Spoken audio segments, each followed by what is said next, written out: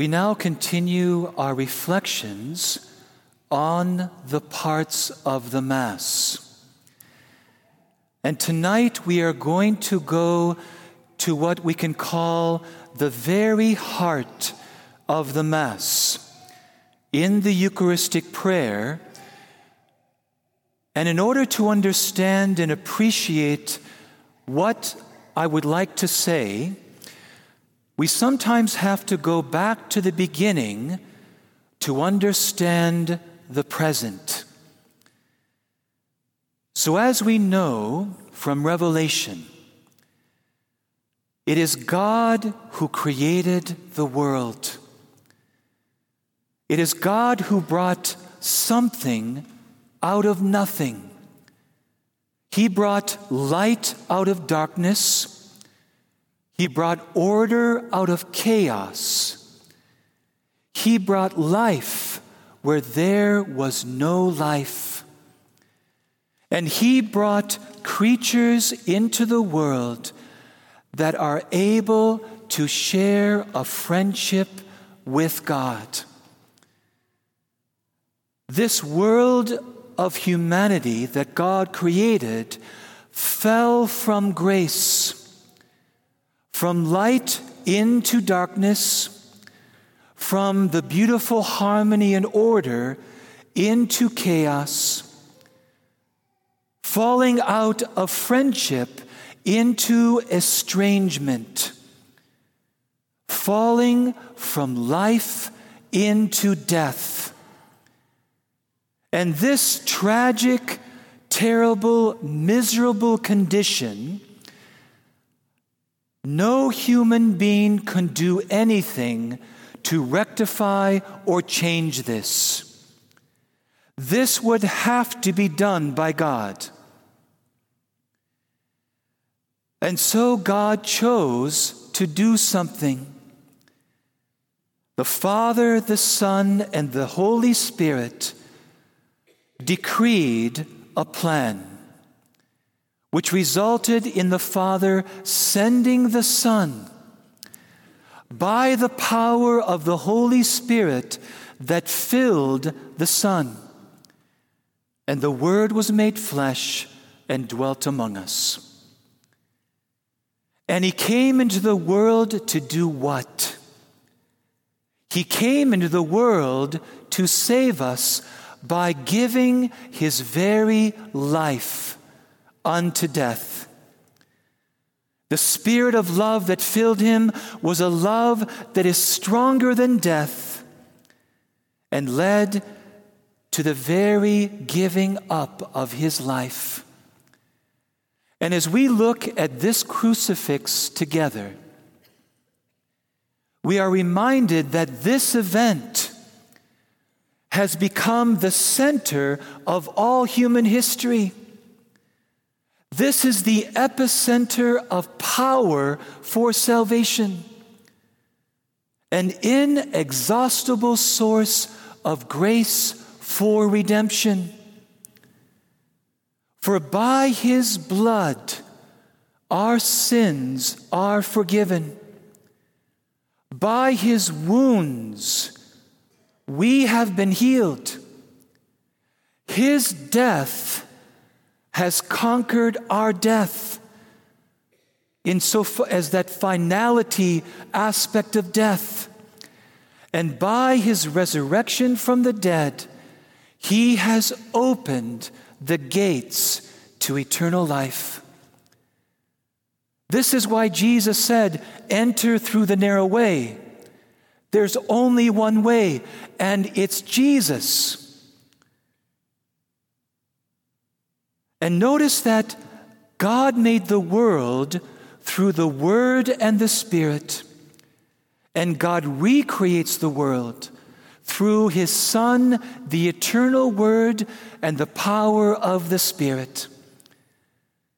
And every time you and I open ourselves to the Word and the Spirit, the power of this moment can continue to affect and change our lives in very real and concrete ways.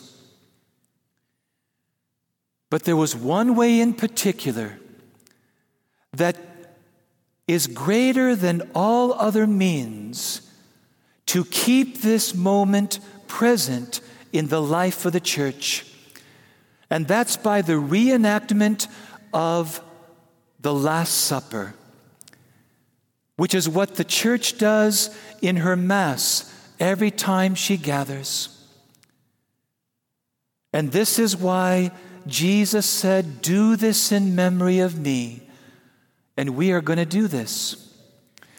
And so, in a moment, as Deacon Tim reminded us in a homily a few weeks ago, this bread and wine are going to be brought forward. And they are brought forward and placed upon this altar. And the moment that I'd like to talk about, there's two. One is the epiclesis, which is a word that means calling down the Holy Spirit upon these gifts. And the second word is consecration. Through the words of institution, so by spirit and by word, God is going to do a mighty work in our midst, and He does it at every single Mass.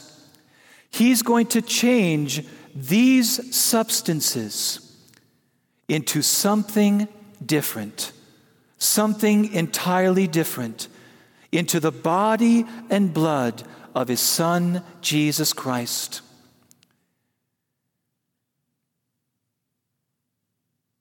And so the moment will come when the priest prays over the gifts in this way with his hands, and he calls down the Holy Spirit.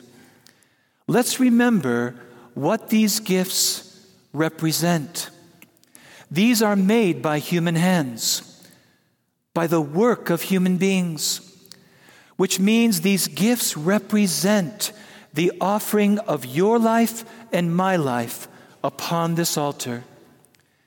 All of these different hosts that are within here, you and I are these pieces of bread.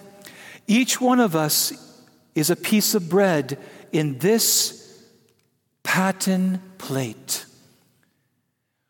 Each one of us is a drop of wine in this glass cruet that is poured into the chalices. And we are offering ourselves, which means everything. This is why we don't want to fall asleep at Mass, because we want to be intentional and sincere at this moment when the gifts are brought up, to offer our body and soul, our mind and heart, our riches and our poverty, our strength and our weaknesses, our work and our leisure, all of our suffering and our pain, our joys and our sorrows, all of our struggles with sin. When we offer that bread and wine, which means ourselves, that's what we are putting on this altar. And then, as I said, the priest prays this prayer: send down your Holy Spirit upon these gifts, which means also upon you.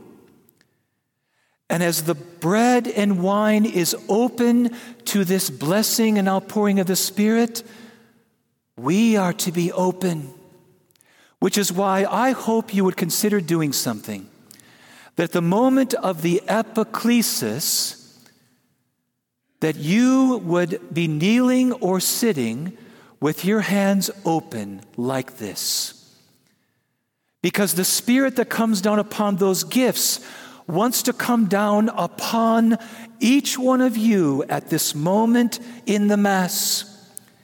And there you are with your hands and your heart wide open, because as your life is taken up with the offering of the life of Christ, we want that moment and the communion receive to transform us.